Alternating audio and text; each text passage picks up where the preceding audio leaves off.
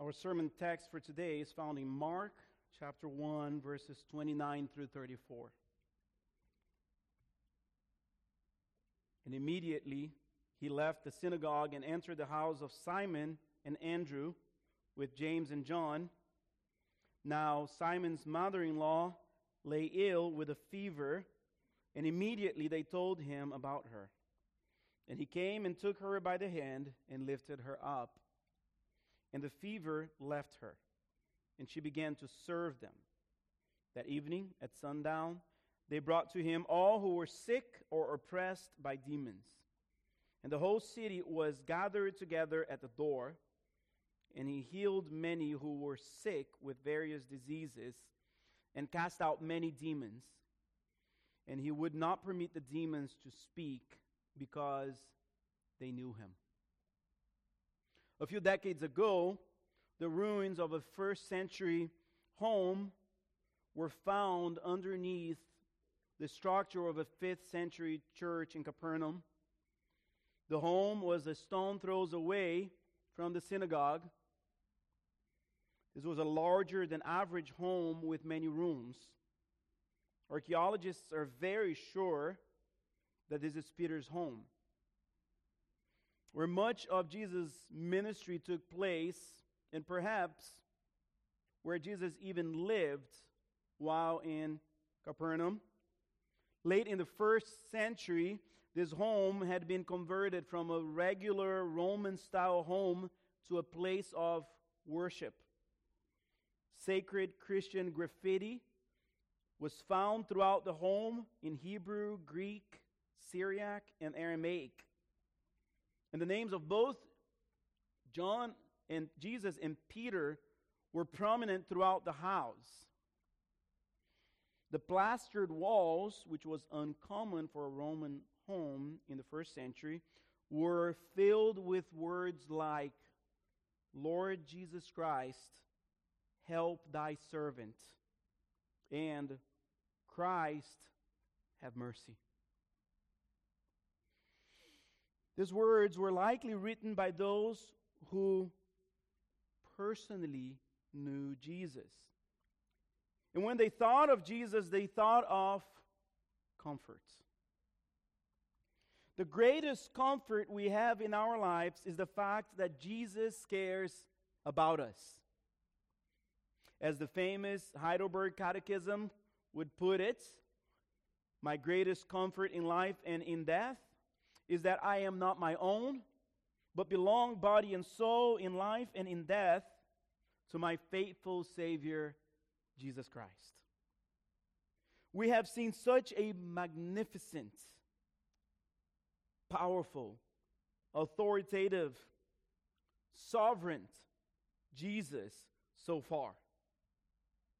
But all of Jesus' power, all of his might, his entire sovereignty really wouldn't matter if Jesus didn't care about us.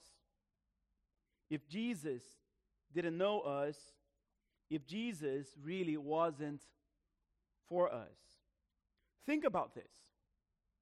If Jesus were sovereign but not caring, he would be a despot, a dictator.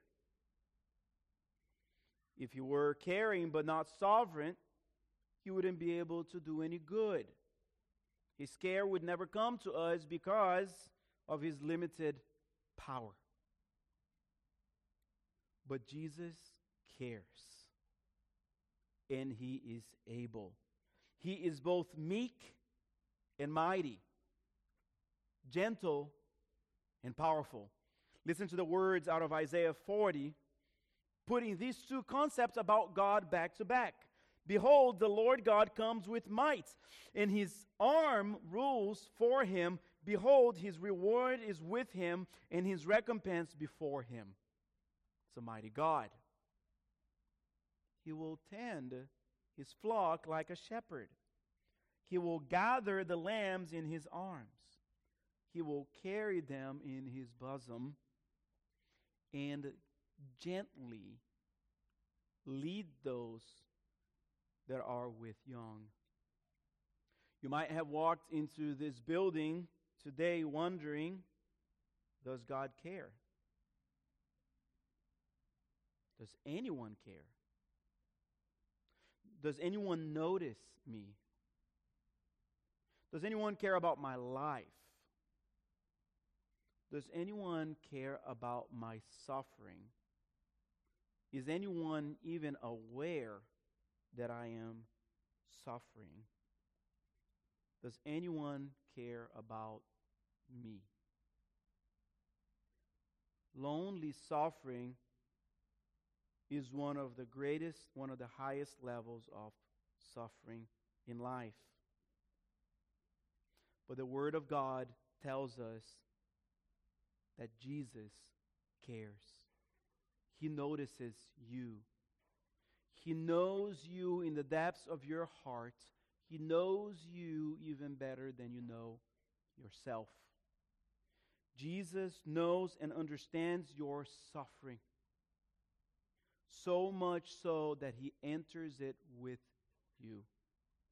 Jesus cares, and we, His people, the church, we care.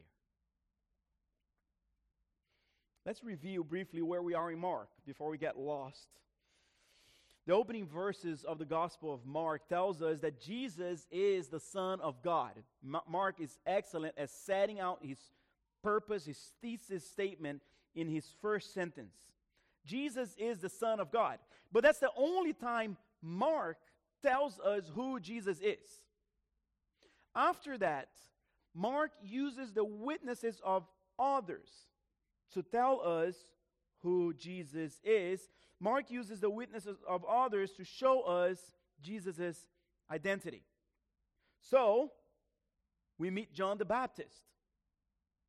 And he proclaims Jesus as the Messiah when he says in verse 8, I have baptized you with water, but He will baptize you with the Holy Spirit. God the Father Himself affirms Jesus' sonship when, as Jesus comes up out of the waters of baptism, the Father says from heaven, this is my beloved Son. Jesus encounters a demon in the synagogue, and the demon cries out, you are the Holy One of God. All of these people know who Jesus is, except for the crowd. They're utterly confused about who Jesus is. All who witness these things are astonished because not only is He declared to be the Son of God, He is displaying authority that could only come from God.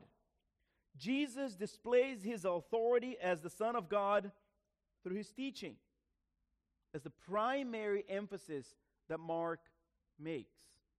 Although Mark tells us very little of Jesus' teaching. But he says his teaching was authoritative.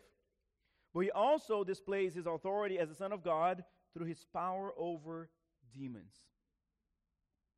The supernatural realm. In chapter 3, we're going to see that Jesus says the only reason why He has power over demons, over the supernatural, is because the strong man Satan is bound. And who binds Satan? Jesus Himself. But we're going to see today that Jesus displays His authority as Son of God also through His power over disease, the natural realm, all-encompassing, supernatural and the natural. So in our text for today, we're going to see Jesus' authority as He cares for others in a personal way, and we're going to spend most of the time here, and then we're going to spend a little bit of time considering how Jesus cares for others in a persevering way.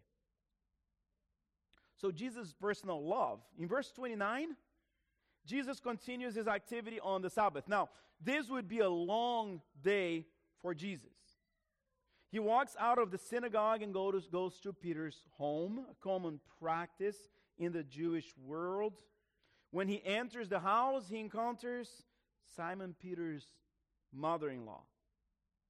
She's lying flat on the bed with a fever. Luke, in the other gospel, in the same account, tells us that this was a mega fever, a great fever, a high fever.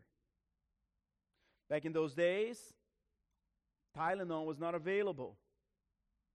So a fever was a real threat to someone's life. Back in those days, a fever was also associated with demonic activity. A fever was a big deal. So his disciples came immediately to tell Jesus. They knew Jesus was able to do something. Friends, there is a lesson here. When we have a need, where do we go first? When we have a need, what is our source of help? What is our initial source of help? Who do we tell? We tell it to Jesus. And what did Jesus do here? He came. He responded. He showed interest. He was not too busy to care for a fever. Jesus demonstrates he cares for those who are his by coming to help in time of need. You know, I was about 10 or 11, and sometimes Sunday school teachers are very well intended, but they say things that are very wrong. And I was in Sunday school, and my Sunday school teacher said, the reason why you shouldn't use the name of God in vain is because sometimes God could be busy concentrating on a surgery, and if you call his name, you would distract him. It's terrible theology, isn't it? What happened with being all-knowing, all-powerful? What happened with the attributes of God? Friends, that's not what we see in Christ. He is available. He is able. He's willing. He comes. Christ is a Savior who comes for those who are his. Can you imagine the situation? It's Saturday afternoon. You're not feeling too well, not really looking forward to visits, and someone knocks on the door, and you think Jehovah's Witnesses. But somebody says, no, it's Jesus. Really? What is Jesus doing here? He's saying he came because he knows you need him. He's saying he came to heal you, to help you. Friends, God is not too busy. Jesus is not indifferent. He's always available. Psalm 46 verse 1, God is our refuge and strength, a very present help in trouble. Jesus' life was a life lived in the midst of those who needed him. It was a humbling thing for the Son of God to condescend to the human experience. Paul in Philippians says that Jesus was humbled in the incarnation. But why would the most exalted being in all of the universe humble himself? Jesus humbled himself because we needed him. Jesus humbled himself because of us. There's more that can be said about Jesus' humbling, but it is true that he came because we needed him. Friends, God transcends us. God is completely beyond our reach. If God does not come to us, we cannot come to God. 1 Timothy 6:16, God alone has immortality, who dwells in unapproachable light. Not only is God unapproachable, apart from him, we wouldn't even know we need him. Our natural spiritual condition is one of deception. We think we don't need God because our hearts naturally create false gods. Our hearts really naturally deceive us by causing us to believe we have what we need apart from God. That's a dangerous place to be. We believe we have autonomy from God because of our merits. God will never reject me. I'm a good person. I'm a hard worker. I do well in school. I take care of my family. I'm friendly, social, well-liked. I've never harmed anyone. Friends, if our assurance that God will accept us begins with the word I, we have not understood the gospel. If your assurance that God will accept you begins with you, I have bad news. You are deceived. You believe in your own goodness, but the Bible says there is no one who is good. The reason why you believe that your assurance that God will accept you begins with you is because you have become your own God. And you must dethrone yourself because you're stealing the glory that only God is due. We're all once in that deception, weren't we?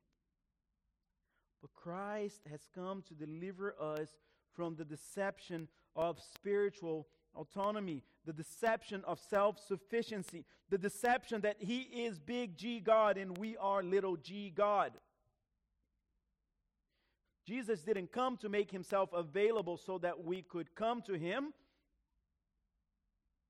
No, it is not the healthy who needs a doctor, He says, but the sick. I have not come to call the righteous, but the sinner. Jesus did not come to make Himself available so that those who are good could come to Him. No, for the Son of Man came to seek and save the lost. That's how everyone is saved. We're lost, unable to find ourselves. Jesus seeks us and finds us. These verses describe us apart from Christ, sick, sinners, lost. But friends, Jesus comes for the sick, for the sinner, for the lost. And here is the reality. Unless Jesus comes for us, unless Jesus comes to us, we would never even understand our need for Him. We need Jesus in order to know we need Jesus. That's how lost we are in our sins and in our transgressions. This is how spiritually dead we are. This is how deeply depravity runs in the hearts of men. If you believe you are found apart from Christ, you are lost. If you know you are lost, you can be found. It's peculiar that Jesus would heal someone with a fever, right?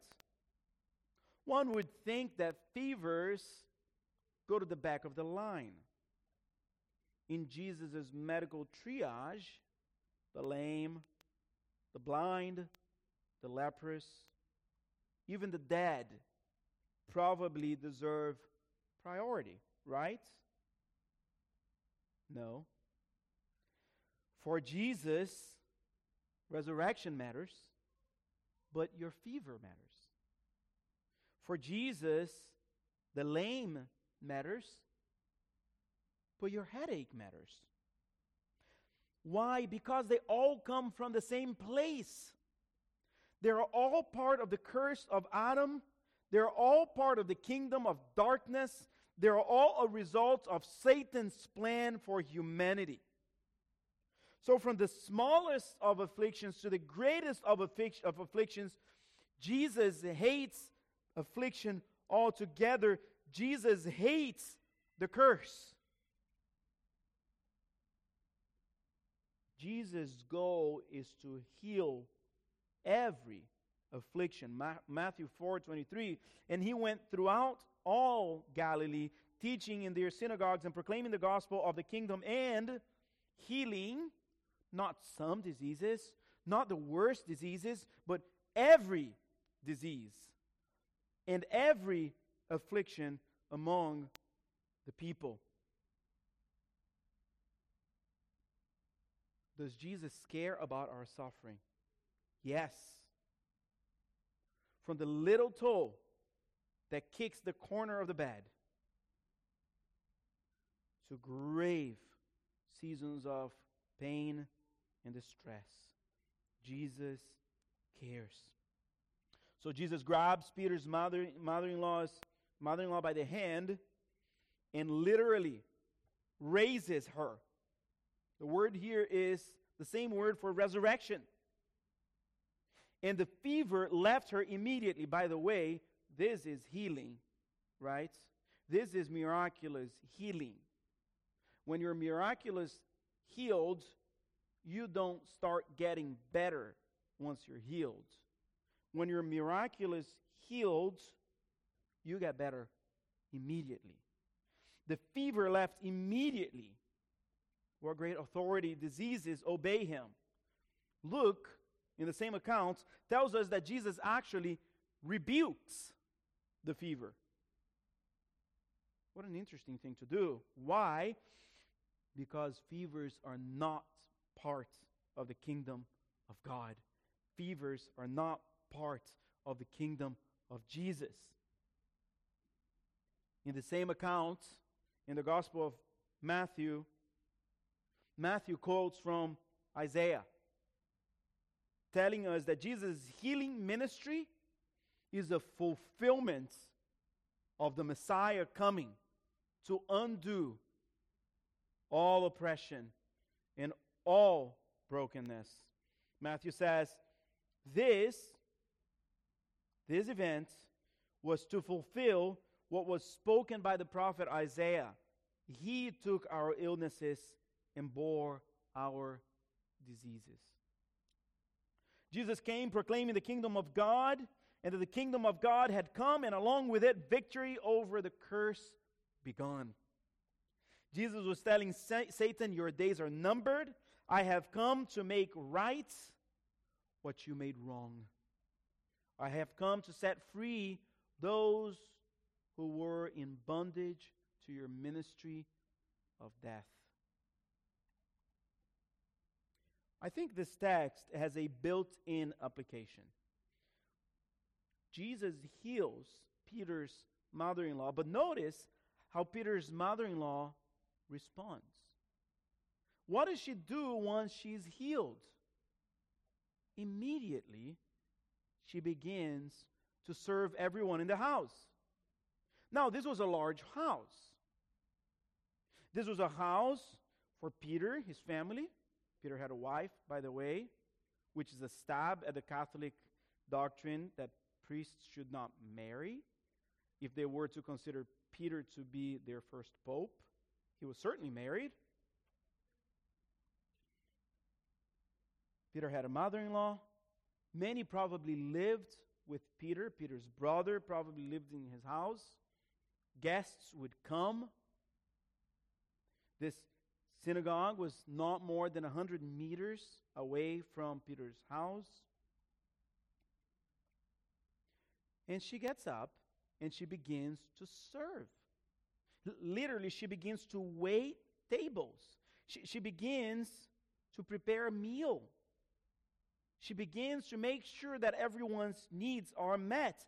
The only right response to being served by God, this is the application, is to serve like God. If we've been served by God, we must serve like God. Friends, this is the goal of Christian sanctification, that we would learn from God to be like God. The word for service here, we are all familiarized with. The root word is diakonos. It is the word for the church office, deacon, deacons, like Peter's mother-in-law serve. In a sense, we are all called to be deacons, although the church does have a special office for deacons. The same word is used in verse 13 for the service of the angels towards Jesus after his temptation in the wilderness. So what Peter's mother-in-law is doing here is no small thing. She is on the same level as the angels in how she's able to serve Christ. But perhaps more importantly, this word is used about Jesus himself as he serves many with his life. The hinge verse in this book, the central verse in this book, Mark 10:45, for even the Son of Man came not to be served, but to serve. And what does Jesus' service look like? And to give his life as a ransom for many. Jesus sets an example for us to follow. And just like Peter's mother-in-law followed the example of Christ, we must do the same. An evidence that Christ has served us with his own life is that we lay down our lives for Christ and for others. We must be shaped into the image of Christ daily. As he served us, we too must serve him and serve others. The other day I was taking Boaz to get ice cream. And Boaz loves ice cream. And I like ice cream. And I noticed, because we got one ice cream to share, I noticed that he was taking heaping spoons of ice cream and putting way too much ice cream in his mouth and getting brain freezes and everything. And the reason why he was doing that is because he wanted to make sure that he ate before I ate. Well, when I realized that, I started filling my spoons and I started giving him my spoons. So he would eat his spoon and then he would eat my spoon. And as he realized I was doing that, he thought that that was cool. So he began filling his spoon and feeding me his spoon, and I fed him my spoon. In a small way, that's a picture of Jesus, of what Jesus does to us, isn't it? We're thinking we need to hold on to these things. We need to hold on to our resources. We can't, generosity, we can't do that right now. We just don't have enough. We can't give because we have so little. But Jesus has given us so much. And he promises to bless us as we exercise generosity. Friends, Jesus' spoon is bigger than ours. Way bigger. Infinitely bigger. Friends, Jesus teaches us with his giving that we will never be ultimately in need. You cannot outgive, you cannot outserve Jesus. He will always serve you in a greater way.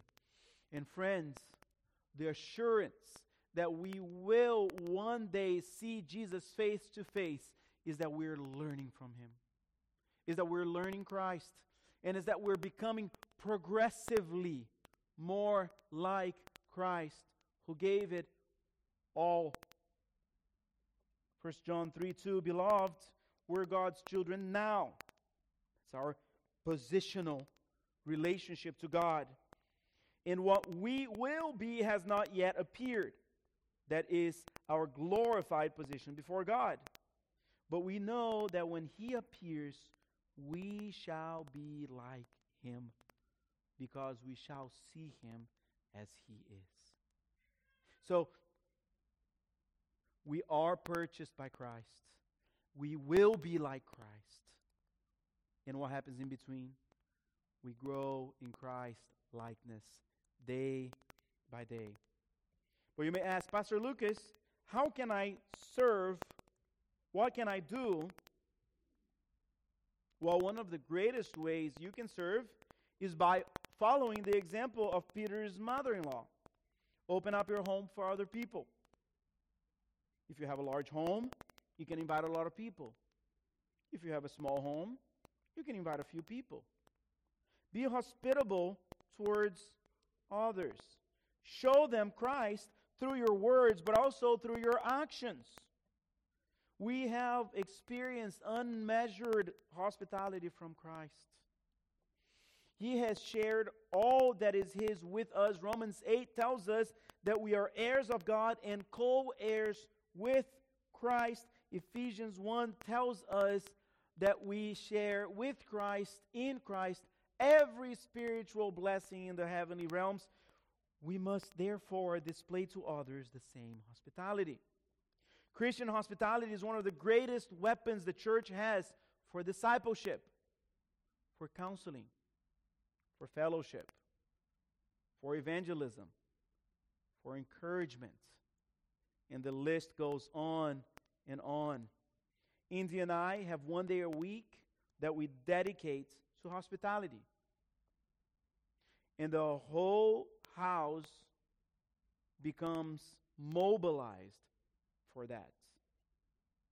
We keep it simple, we keep it sustainable, and we seek to encourage those who come into our home, believers or non-believers, to know Christ. An invitation to a home encourages the lonely. Often widows and the elderly feel lonely. Invite them into your home. Those who live away from their family often feel lonely. Invite them into your home. Singles often feel lonely. Invite them into your home. Stay-at-home moms often feel lonely. Invite them into your home. College students often feel lonely. Invite them into your home. Invite your unbelieving neighbor into your home. Invite your LGBTQ co-worker into your home. Invite the brother you're disgruntled with into your home and see the miracle of hospitality take place. See lives transformed. See relationships restored. Friends, we live in a divided society, but we have the solution. The solution for our divided society is the dining room table in the Christian home. The practice of hospitality in order to share the gospel with others. The purpose of Christian hospitality is the furtherance of the gospel. Rosaria Butterfield, in her book, The Gospel Comes with a House Key, says this: those who live out radically ordinary hospitality see their homes not as theirs at all, but as God's gift to use for the furtherance of His kingdom. Before we move on to our next point, to our final points, I wanted to say a few things about healing. Now, the subject will come back in the weeks ahead, and we'll dive more into it. So I'm not going to say everything that I need to say, but I need to say a few things. Yes, we are seeing a lot of, and we will see a lot of physical healing in these passages. But do these things happen today? God heals. That is His name, Jehovah Rapha. But it is important to realize that physical healing is quite rare in the Bible, outside of the Gospels, in the book of Acts. Physical healing is very rare in church history. The healing ministry of Jesus was not primarily about healing, but about revealing who Jesus was, namely the Son of God. The healing ministry of Jesus was about displaying Jesus' authority. If you're suffering physical pain today, we pray for you. We pray that the Lord would heal you. If you're experiencing chronic suffering, we pray for you. We pray for your body to be well. Friends, we should believe the Lord heals, and we should pray for healing when appropriate. But the promise of physical healing is an eschatological promise, meaning when we are in the new heaven and the new earth, all sickness, infirmity, disease will be done away with. But in this life, we'll have affliction. God never promises that in this end of eternity, He will heal all our diseases. That promise is future. On the contrary, God promises us death. It is appointed for man to die once, and then comes the judgment. We're never promised physical wholeness on this side of eternity. Disease will only die when death dies. And death is the last enemy that will be conquered. Once death is conquered, we'll be whole for all eternity with Christ. Today, in God's providence, we may experience health or we may experience sickness.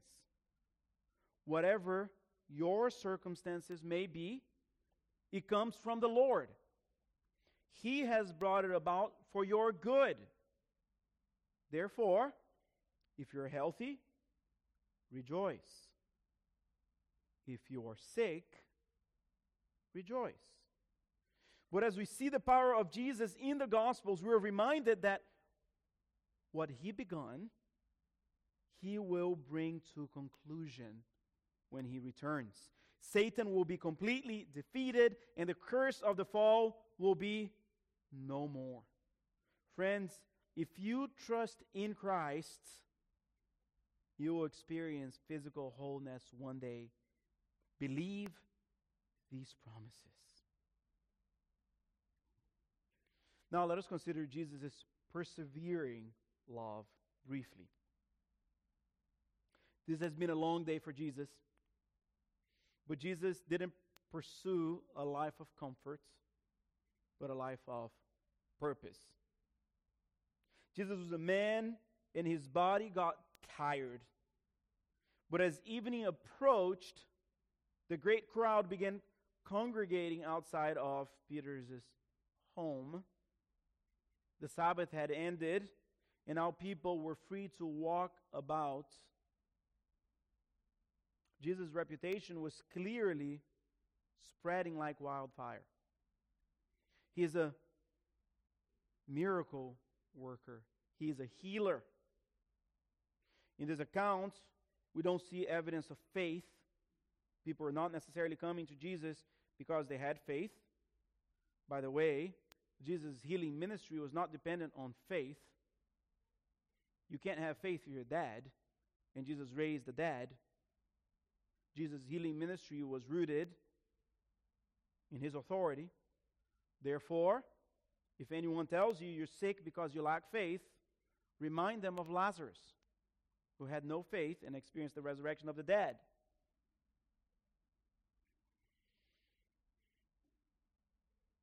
They heard what Jesus had done to the demon-possessed.